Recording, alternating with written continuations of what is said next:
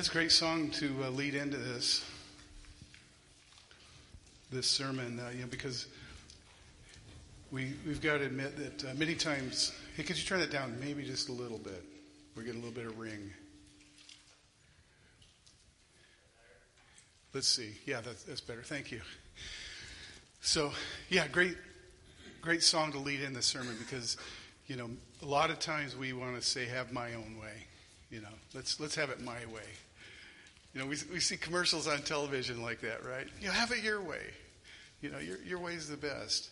And, it's just not. We need to constantly remind ourselves that we need to humble ourselves before the Lord and say, have your way, Lord. Have your way in my life. My way is not always the best. In fact, it's never or seldom the best. Anyway, as we resume our study of the Gospel of Mark, we're still in chapter 9, starting with verse 30. Go ahead and turn in your Bibles to that. And we see Jesus as the rabbi, the teacher to the disciples. This part starts off with them walking along the road.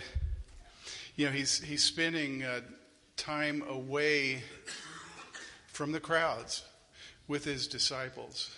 And I was thinking about that this week. A lot of times in the rhythm of his ministry, Jesus needed to just get alone with the Father, and he would do that. It says it was his practice. It was his routine to do this. He would go out into the mountains or into the wilderness and just have some personal time with the Father.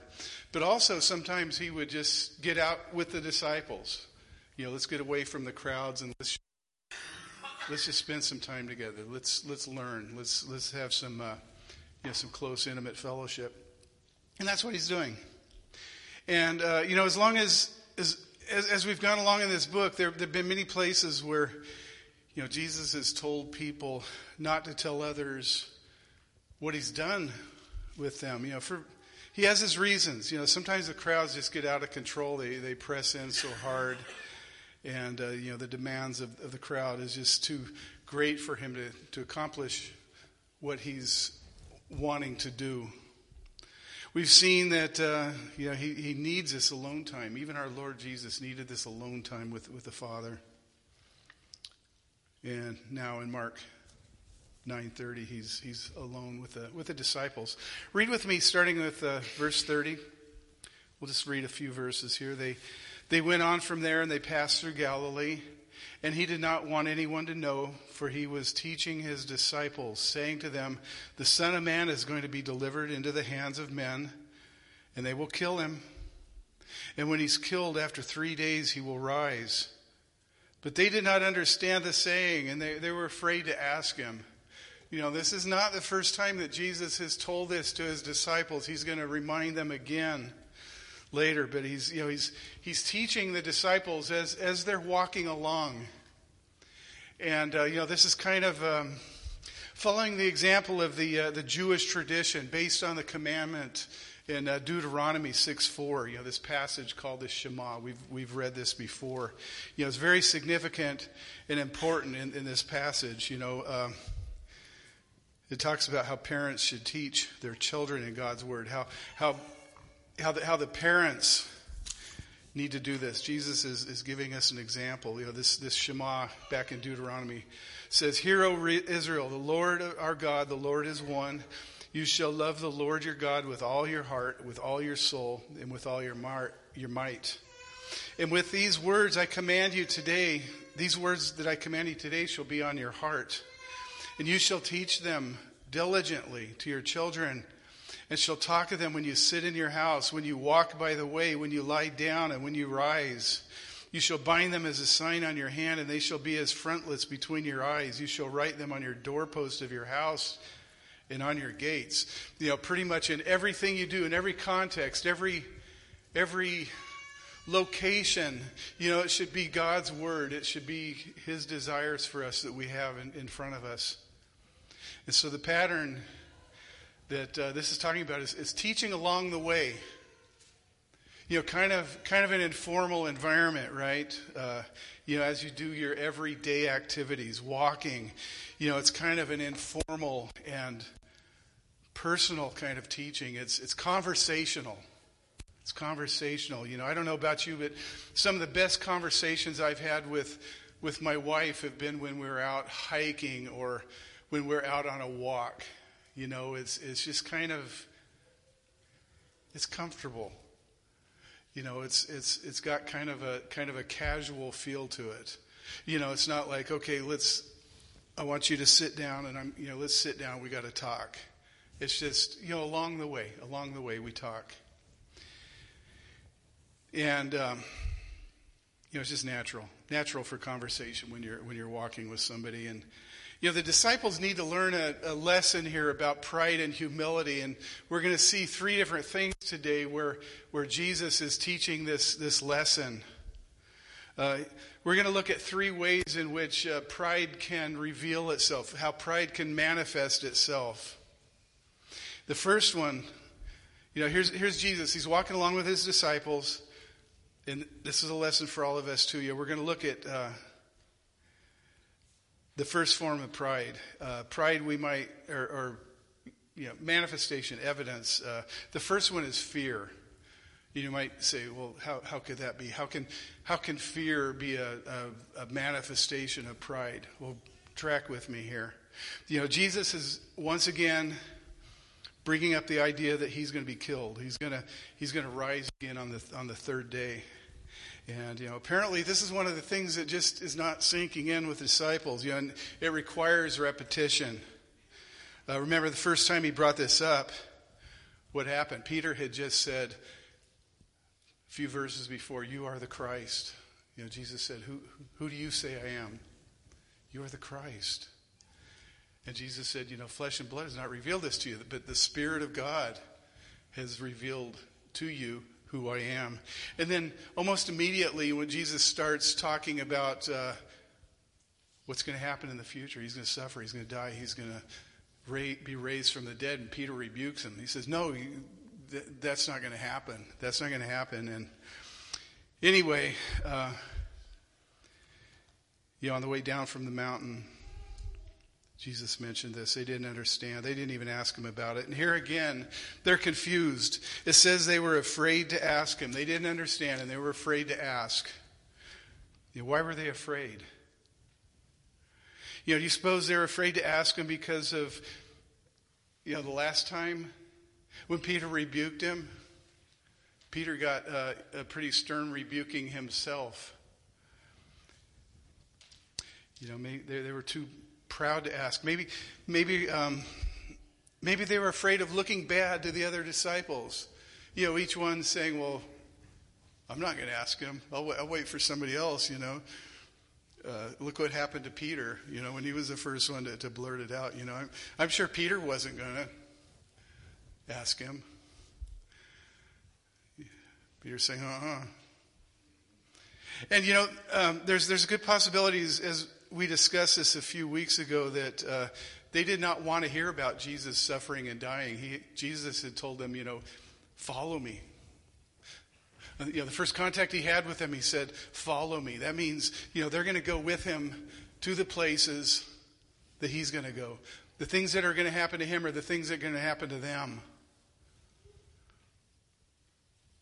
They might be afraid of what's going to happen. Jesus had talked about, if you're going to follow me, take up your cross. That instrument of death. Take up your cross and follow me. This idea of dying to yourself. Surely these words had begun to sink in with the disciples. Their pride kept them from asking. It showed itself in fear. Fear maybe of being inconsequential, fear of exposing their weakness, fear of exposing their ignorance, fear of appearing small, fear of what might happen to them. So, instead of asking Jesus about his death and resurrection, which is probably what they should have done, they find something else to talk about. Then they fall into the second manifestation of pride, which is personal arrogance and rivalry. Let's continue our reading in verse 33, see how this plays out. They came to Capernaum, and when he was in the house, he asked them, what were you discussing on the way? But they kept silent, for on the way they had argued with one another about who was the greatest. And Jesus sat down and called the 12, and he said to them, if anyone would be first, he must be last of all and servant of all. And he took a child and put him in the midst of them, and taking him in the arms, he said to them, whoever receives such a child in my name receives me, and whoever receives me receives not me, but he who sent me. So they're in Capernaum. They got to Capernaum. They're on the town on the northern shore of the Sea of Galilee, where Jesus had called Simon and Andrew and James and John, kind of going back to where this all started. In chapter 1, it was Simon and Andrew's house where Jesus had healed Simon's mother-in-law, Simon Peter. There's a good chance this is the same house that they're meeting in now. And once inside, Jesus asked them this question. What are you guys talking about out there? They must have been kind of hanging back. And, you got to feel for these poor disciples. It just says they remained silent. I think they were ashamed to tell him what they were talking about. Who's greatest? Who's greatest? Of course he knew. He was God. He knew what they'd been talking about, but this is a prime teachable moment. And it's significant that he sits them down this time. This is a more formal training session. It's like, okay, we had the casual personal talk. Let's sit down and get to business here, because this is important. This is a lesson that I want to teach you guys.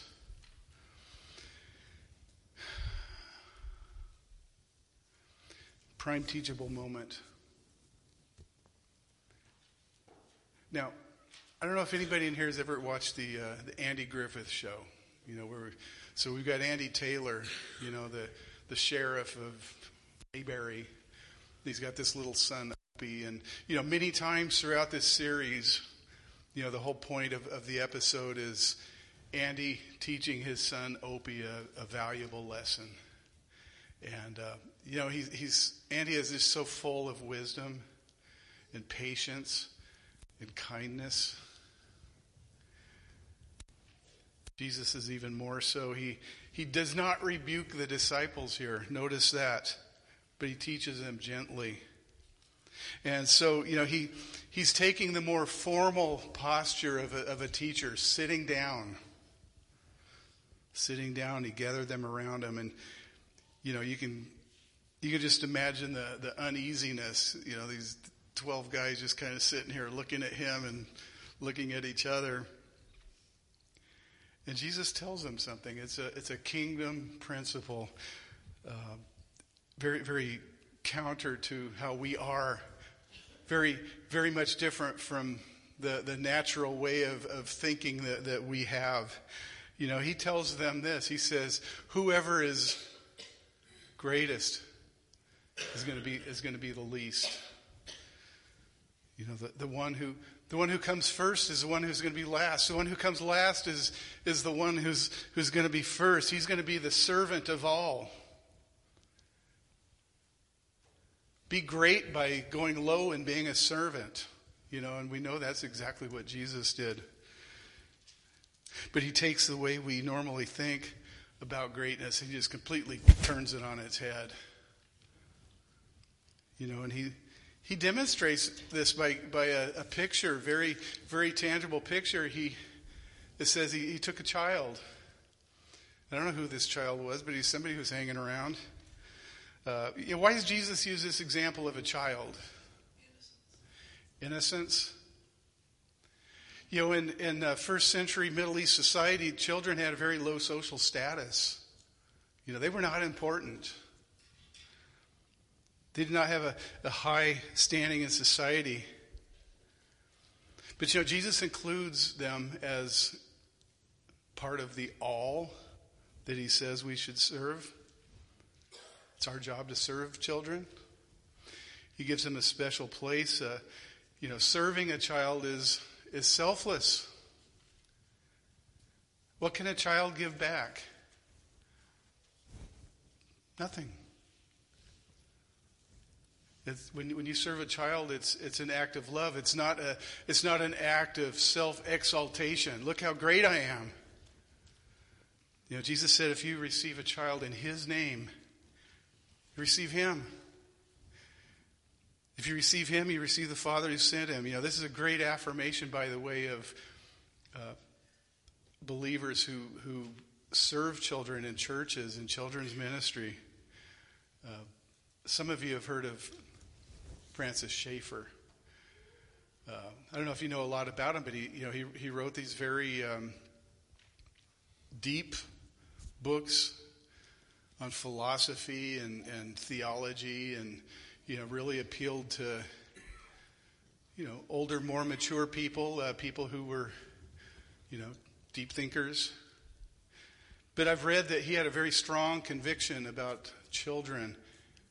He worked very hard to minister to children, setting up children's ministry. And I read somewhere, I couldn't find it, but I read somewhere that he would just melt in the presence of a child. He just had that much love for children, and so much of a heart of a servant for children. Very selfless.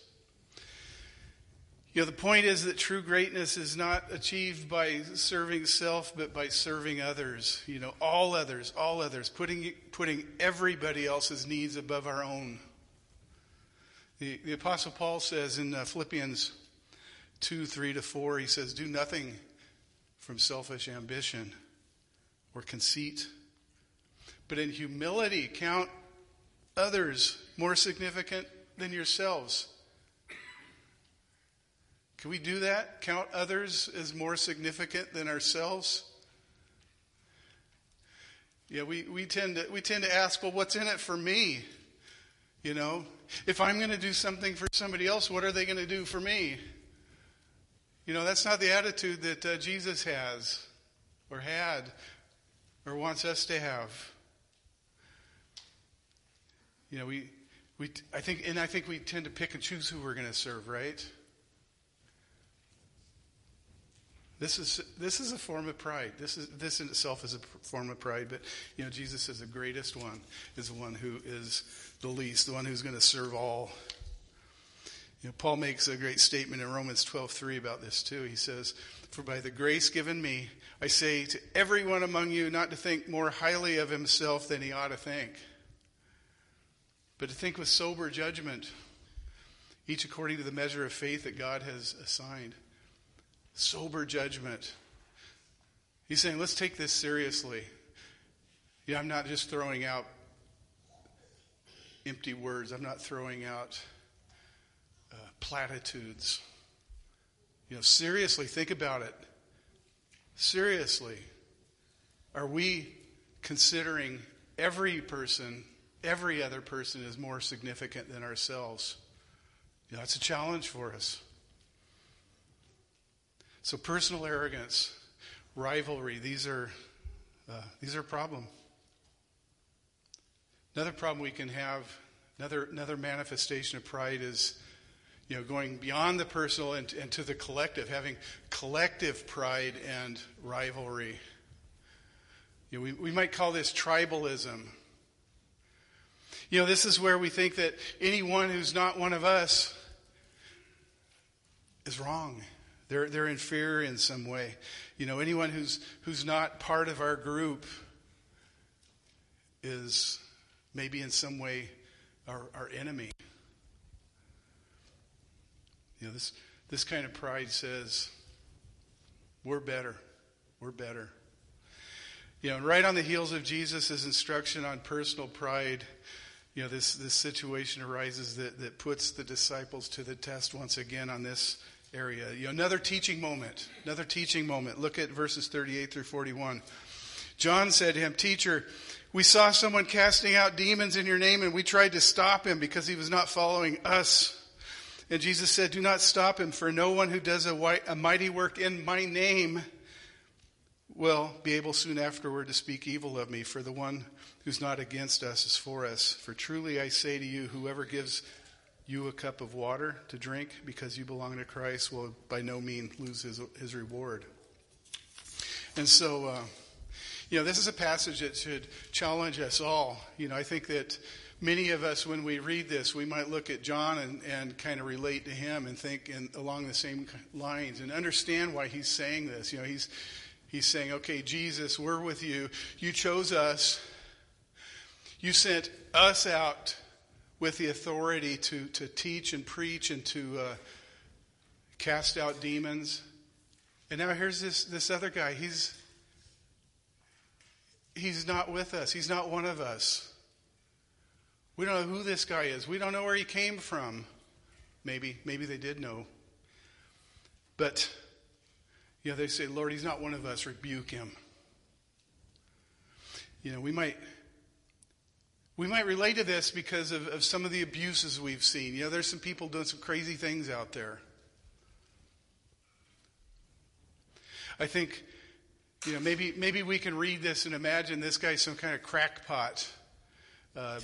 Somebody who knows nothing about Jesus, somebody who's just out there doing things on his own. Maybe he's a fraud. But we would be wrong in this case. If he was a fraud, Jesus would not have given him his endorsement. Let's look at some other passages, because there are passages in the Bible where there are those who are frauds, and they're squarely rebuked. Let's look at Matthew 7:21 through 23. Jesus talks about these people. He says, not everyone who says to me, Lord, Lord, will enter the kingdom of heaven, but the one who does my will, or the will of my Father who's in heaven.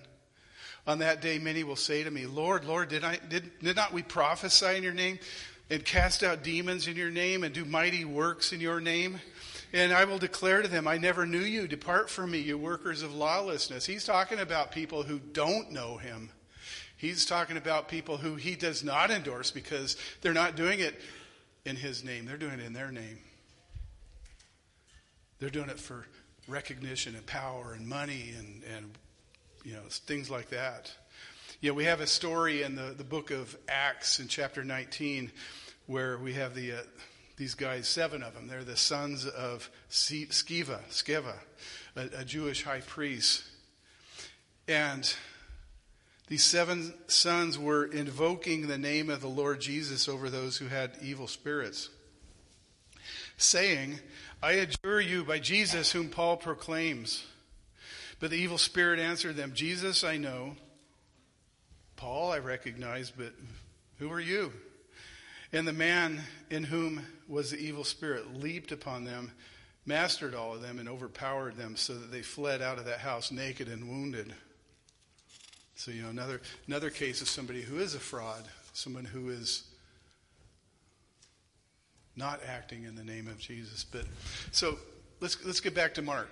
Okay, so we know there's people like that out there, and I think that John and the other disciples feel like this guy's one of them. So what's going on that this guy would get Jesus' affirmation and approval? I think the answer is that he is a true disciple. He does know Jesus.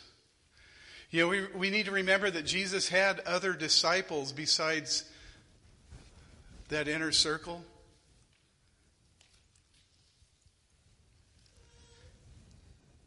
Jesus does not see this guy as someone who is speaking falsehood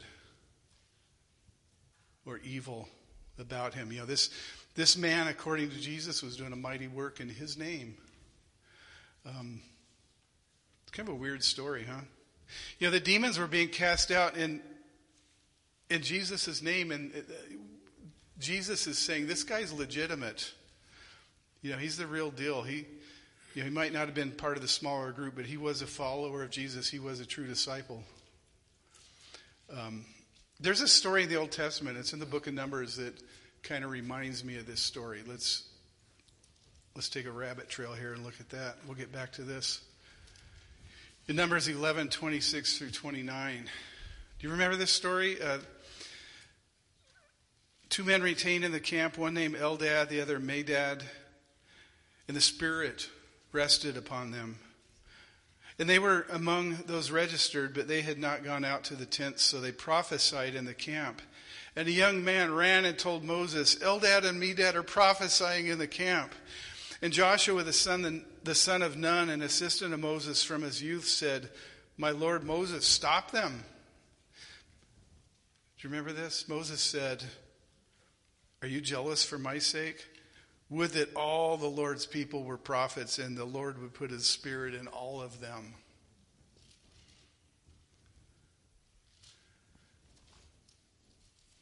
You know, we have to fight against this idea of exclusivity, tribalism. We don't know who this guy is back in Mark. You know, we don't know anything about him. We don't know anything about what's going on there. But, you know, just in the same way that Moses said, you know, don't stop them. The Spirit of the Lord is on them. I think Jesus is saying the same thing here. Well, here's a thought. And this is something, I think Alistair Begg said this. Just kind of a speculation, but it's worth considering.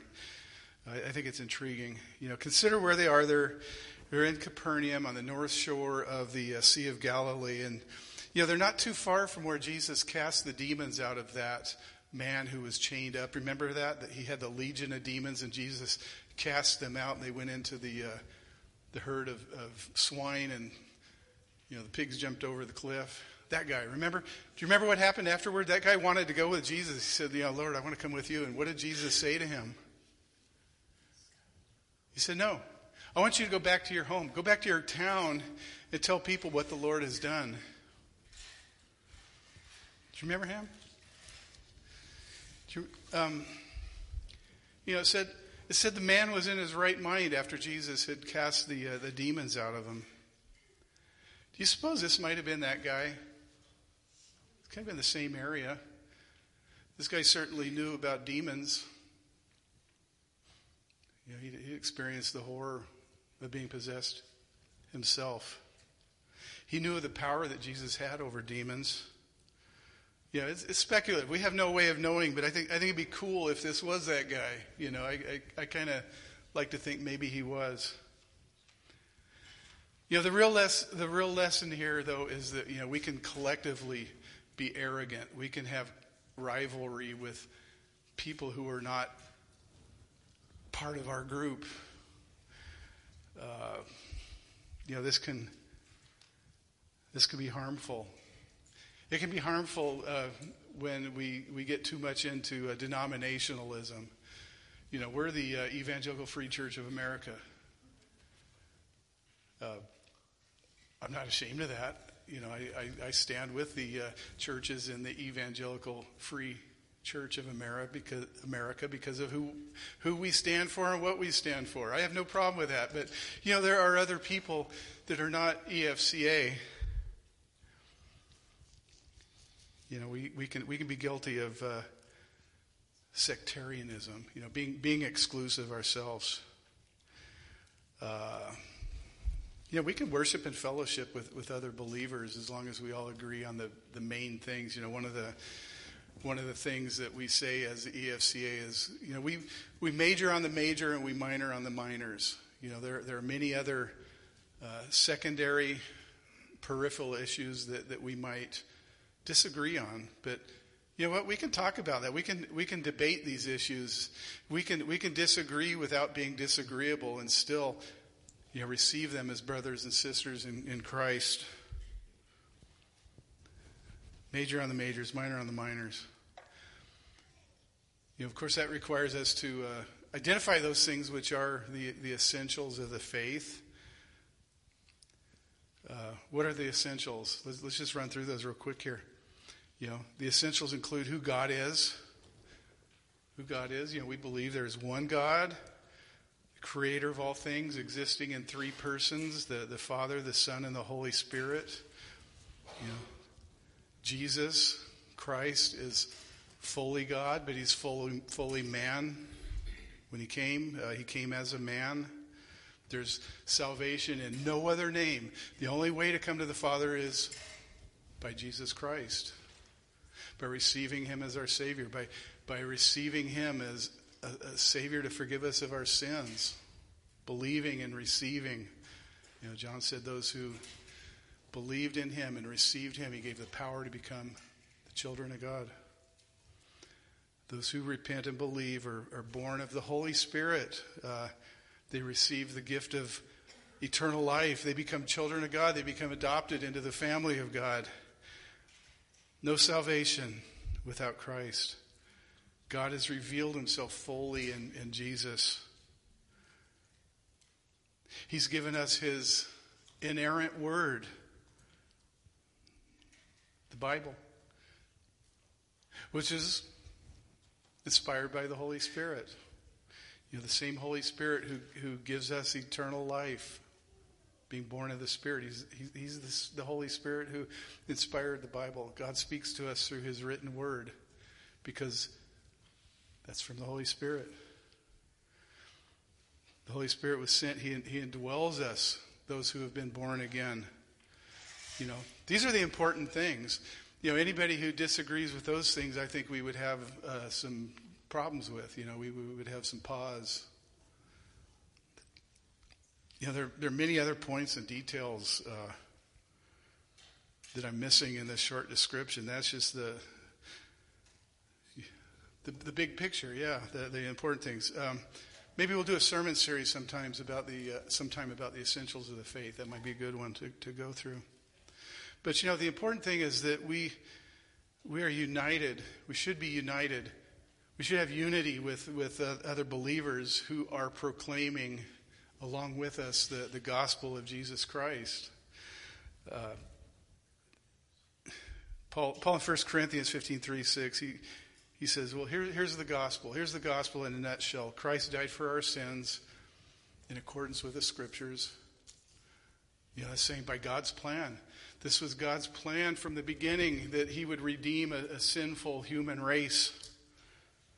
That he was buried, that he was raised on the third day in accordance to the Scriptures. He said in the Old Testament prophecy, this is going to happen. Read Isaiah 53, and you'll see that. And he appeared to Cephas and to the 12 and many others. But we can be so narrow, we can be so exclusive, so sectarian that we reject those who might be right in the center of God's will and are being used by him for his purposes.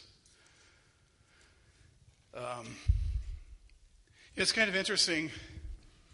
Google, you can search all kinds of things and find all kinds of things, and you can come up with, think of any great man or woman of God who was used by God to do amazing things. People mightily used by God. And you can find somebody on the internet who's saying that person was a heretic. That person was a false teacher. It's a shame that we act that way. Let's not do it. It's the same trap. He's not one of us. And some of these self-appointed critics can reject someone based on who they hang out with. I'm not going to fellowship with somebody who's willing to fellowship with this other person. You can end up with an infinite chain of reasons for rejecting people. Now, having said all that, let me throw out a word of caution. We do need discernment. We do need to look at God's word and measure every teaching against God's word, because there is a lot of false teaching. We do need to know what God has said to us in His word. We need to recognize there are areas of disagreement in how we understand certain issues. We cannot expect to agree on every little point, though. What the disciples failed to realize was, as they were saying, he's not one of us, Lord, rebuke him. What they don't realize is that he is one of them. He is a fellow disciple.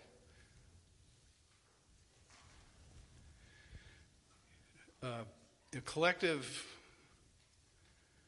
arrogance and rivalry and sectarianism destroys the unity of the body of Christ. Tribalism it's like an autoimmune disease in the human body. We're the body of Christ. What does an autoimmune disorder do? That's where some cells in the body seek to destroy other ones that are, there's nothing wrong with them. They're good. And it hurts the body. It's where the body's trying to destroy itself. I'm reminded of Garrison Keillor. You may remember him, Lake Wobegon days. He lived in Minnesota, and in that part of the country, most everybody's either Lutheran or Catholic because of their heritage, where their ancestors came from in Germany. But his family was not. They were brethren. They called themselves sanctified brethren. They were exclusive brethren. They were really good at the exclusivity part. The sect that his family was in was so tiny that nobody but God knew they existed, he says. He says, we were exclusive brethren, a branch that believed in keeping itself pure of false doctrine by avoiding association with the impure. We made sure that any who fellowshiped with us were straight on all the details of the faith as set forth by the first brethren who left the Anglican Church in 1865 to worship on the basis of correct principles. And he's not really kidding here. He really did come from that kind of environment. And just so many splintered sects of that movement. I wonder how many church splits have happened, how many denominational splits have happened in our country over the years. I don't know. The number's got to be big. How many church splits have there been in Chewelah in this valley? I'm not aware of them all, but I know there have been a lot. There have been a whole lot. This church has had 3. Because of tribalism, because of people throwing stones at fellow believers and calling them heretics. We have people calling our church a cult. This is how the world deals with disagreements. Let's never go with the world's way in our attitudes and our actions towards others. Humility will serve us well. We can't succumb to this collective rivalry and arrogance, the tribalism. A good principle is this. You probably heard this. I don't know where it comes from, but it's a good thing to say. In essentials, unity. In non-essentials, liberty. In all things, charity. Let all you do be done in love. That's what the Bible says. So, we need to love the stone throwers. We need to just let God deal. If there are brothers and sisters, let God deal with them. Let's never grow weary of doing good. Let's do all we do in love. So, let me close by saying, we need to see that true greatness does not come by elevating ourselves. It comes from humility. What a great lesson this part of Mark 9 is on pride and humility. Years after the events recorded here, Peter himself said this. This is from 1 Peter 5:5-7. Clothe yourselves, all of you, with humility towards one another. For God opposes the proud, but he gives grace to the humble. Humble yourselves, therefore, under the mighty hand of God, so that at the proper time he may exalt you, casting all your anxieties on him because he cares for you. Beautiful passage. So, yeah, we don't achieve greatness by being arrogant and proud. We knock ourselves down if we do that. Not as individuals, not as a group together with others. Following Jesus' example, we need to be humble servants. Submitting to him, submitting to others, willing to put everybody else above ourselves. Paul says we need to outdo each other in showing honor. Could you imagine if we actually did that? There wouldn't be church splits. Jesus gave us the example. Greatness comes from being a humble servant. That passage in Philippians 2, one of my favorite passages, talks about putting on humility just like Jesus did. Have the same attitude, the same mind that Jesus had. He humbled himself. He became a servant. He left his home in heaven and became a man and suffered and died for us. Can we do that? The true greatness is from loving. It comes from loving one another, serving one another. It comes from acting to encourage one another, build each other up. It comes from outdoing each other and showing honor. May we follow the Lord's example in that. We need that. Well, let's pray.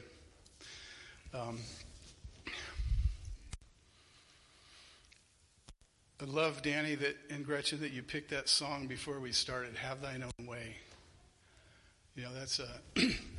That's a song that says, Lord, we come to you. We bow down before you in humility. Lord, you've heard the desires of our heart.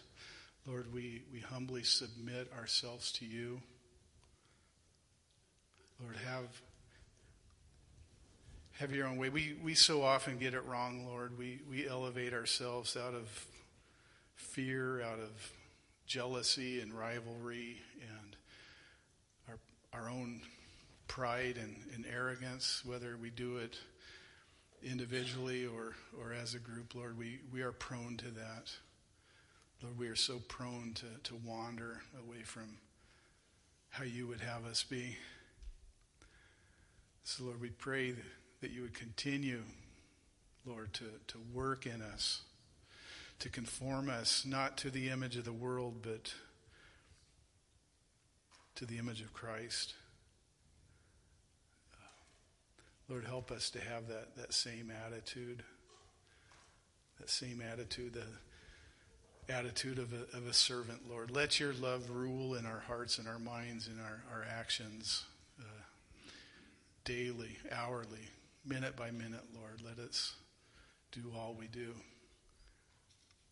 out of love for you and out of love for each other. And we just pray this in the name of the one who loved us and gave himself for us, our Lord Jesus Christ. Amen.